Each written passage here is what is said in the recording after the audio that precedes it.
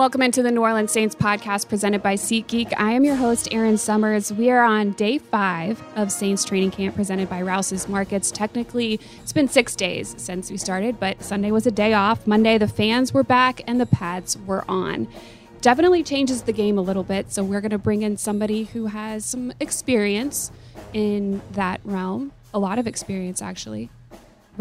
Former running back, Deuce McAllister. Deuce, how are you doing? I'm doing pretty good, and I guess you would say today was the official first day that you start to see some separation. And I don't know if you're going to see it after one practice, but you will start to see some true separation now. And I think that you definitely need it the other days because from a rep standpoint, from hearing, and this is particularly for new guys and or rookies that are just in the program this year, the more that they hear it, the better opportunity they have to be able to maybe make this team or be able to maybe even to contribute.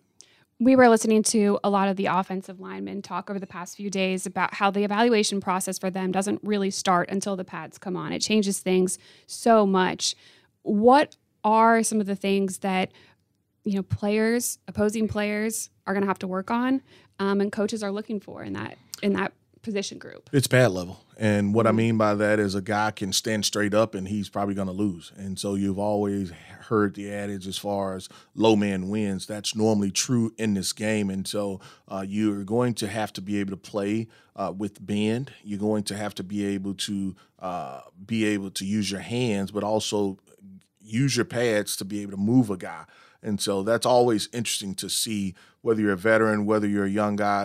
And that's the separation that you'll start to see because with shorts and helmets on, there's no true way to evaluate some of those guys just because once I put my pads on, I'm a different player. I can play physical. I can run behind my pads. And like I said, some guys will make the decision of they don't want to come in and make a tackle.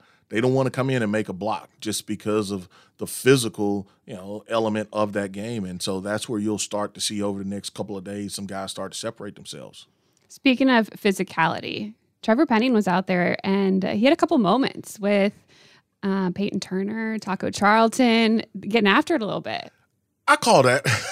But when you say that, you knew at some point that was going to happen just because of how he plays the game. And so when you go back and you evaluate and look at his college tape or even some of the things that he was able to do at some of the All-Star games, that was one of the things that stood out. And so he was a player, just coming from the college, and it's not a D1 or a Power 5 college. Maybe you have to do some of that to get recognized. But he's a physical player. And so the biggest thing Coach Marrone will have to do and Coach Zach Strief is just letting him understand and know, hey, look, you can do whatever you want in between the whistles. Long as it's in between the whistles, so be it. After the whistles is where you kind of cross the line, and you don't want to ever take the mean streak away from a player.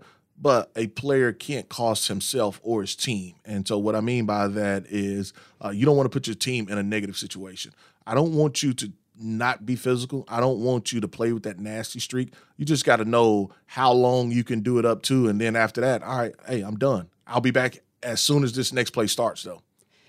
Taking a look at the defensive side of the ball, you have Dennis Allen that moves from the defensive coordinator role to the head coach role.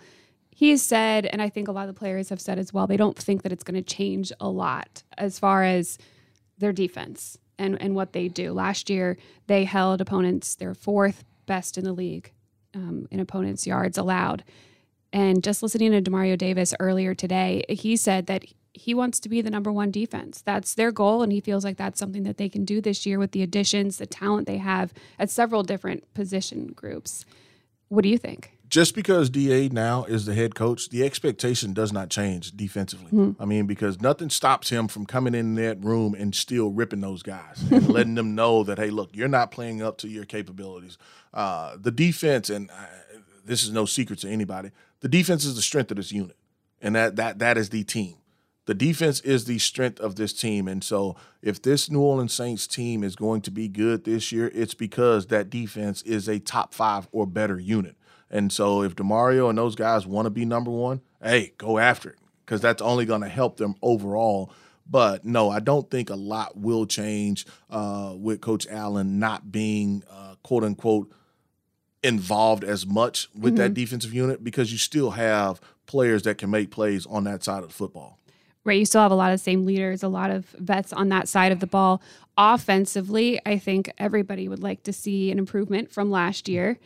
Jameis Winston, hopefully going to be able to play and stay healthy this entire season. How does that change things for an offense, knowing that they have that guy coming into training camp? It's going to be Jameis Winston. It's consistency. And that's what they have to have. They have to be consistent as a unit. And that's going to happen with time. That's going to happen with growth. I mean, Jameis has been in the system. He understands. He knows what to do. The one thing that he and Coach Pete Carmichael will continue to get on the same page and figure out plays that he likes as far as that fit him as far as a quarterback is concerned. And then Jameis doesn't have to worry about looking over his shoulder. It's his team. Mm-hmm. It's his offense to go out, lead, be productive, be the face, the vocal guy for those guys. But he's got to continue to put in the work. And so for him, he will be here because he's rehabbing as far as an injury. And then the other part of it is it's not all on your shoulders. You've got tremendous help outside with Michael Thomas being able to return. You've got Jarvis Landry. You got Chris Olave being able to work in there. And then you can turn around at any point and hand it to number 41, Alvin Kamara. So all of the pressure is not on Jameis, but he's just got to make sure that he is taking control and putting those guys in the best situation to be successful. He has so many more weapons this year than they had last year.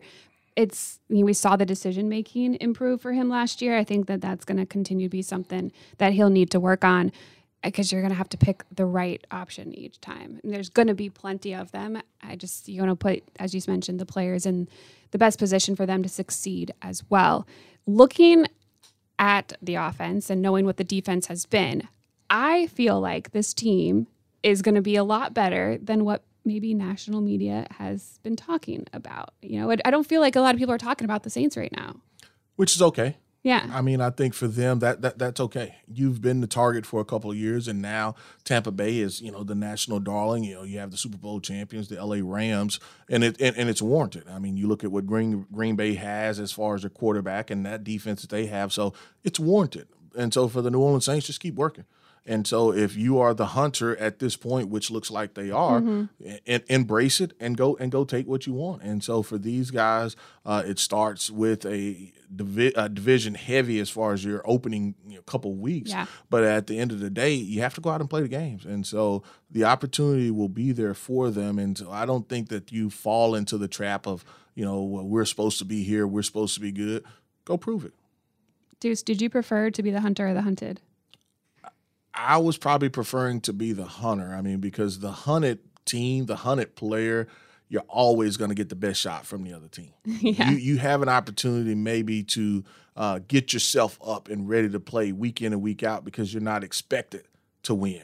Other teams always are going to get up to play against you if you are the expected team to be winning. When you're out at training camp, what are some of the things that maybe you've noticed already or things that you're looking for? Well, the subtle changes. I mean, you talked about Coach Allen taking over from Coach Payton. You just look at the length of practices so far. Maybe not as long. Each day has gotten a little bit longer, and so you're just looking for subtle things as well. And so today was really the first time that they even went inside, but they were only in there for 20, 30 minutes, and they're right back outside. And so you can continue to see Coach Allen put his stamp on some of the things that they want to do. Really, without pads, you can't tell a lot as far as early on. Today was that first day, and so you'll continue to compare and contrast some of the things that they've, are working on. I can tell you one outside of observation, you've got a lot more family and friends as far as on the field and around, and that was probably something that Coach Payton, he was like, hey, look, early on, that's not happening. And so you see just subtle changes and subtle things that maybe are a little bit different, and you don't know how long that'll last, but it's still early in training camp now. And so if you're going to have your family and friends come, they better come now because as you get closer to a game, all of that's going to change and he'll kind of lock it down even more. What I enjoyed about practice today, having the fans there, the pads on, you hear the collective oohs and maybe sometimes, the gasps and when there's a drop ball or something like that. How much do you enjoy having the fans out there, or did you like having them at training camp? You liked it and you didn't like it. I mean, because now you have to be perfect because now they see everything. You know, a little added pressure. Yeah, it's added pressure, and so you like it because they give you that little extra juice that you want as a player. Because going out to practice every day, that gets old.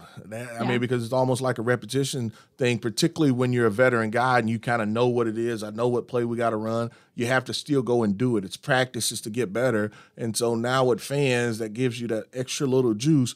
But if you make a mistake, no fans are out there. It's just a mistake. Now make a mistake, you hear the ooh or the gasps. And so there's the good, there's pluses and minuses from it, but overall you would prefer for them to be able to come and see it and work and, you know, see you work, and the things that they can bring definitely helps. Definitely. Your upcoming season, you're going to be color analyst on the radio broadcast for the Saints again. What else do you have on your plate?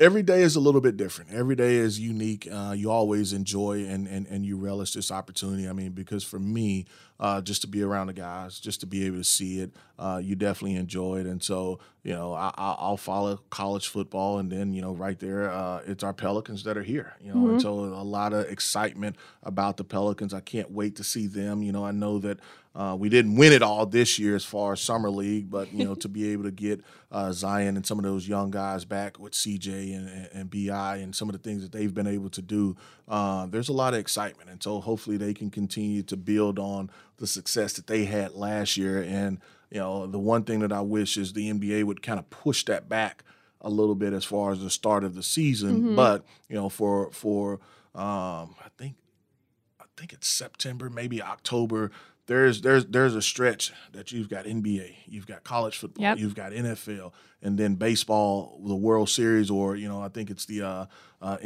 championship round will all be going on at the same time.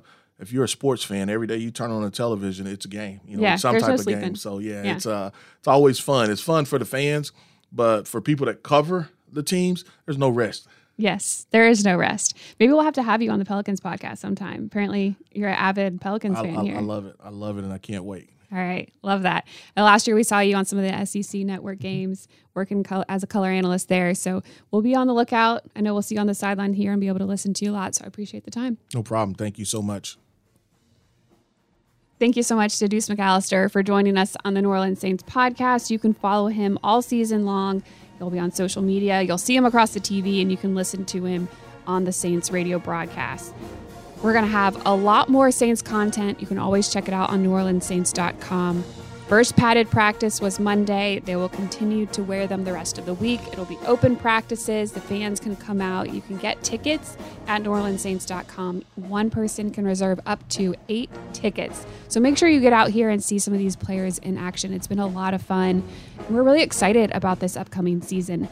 As always, the New Orleans Saints podcast, Monday, Wednesday, and Friday. It is now back for the season, so make sure you check it out.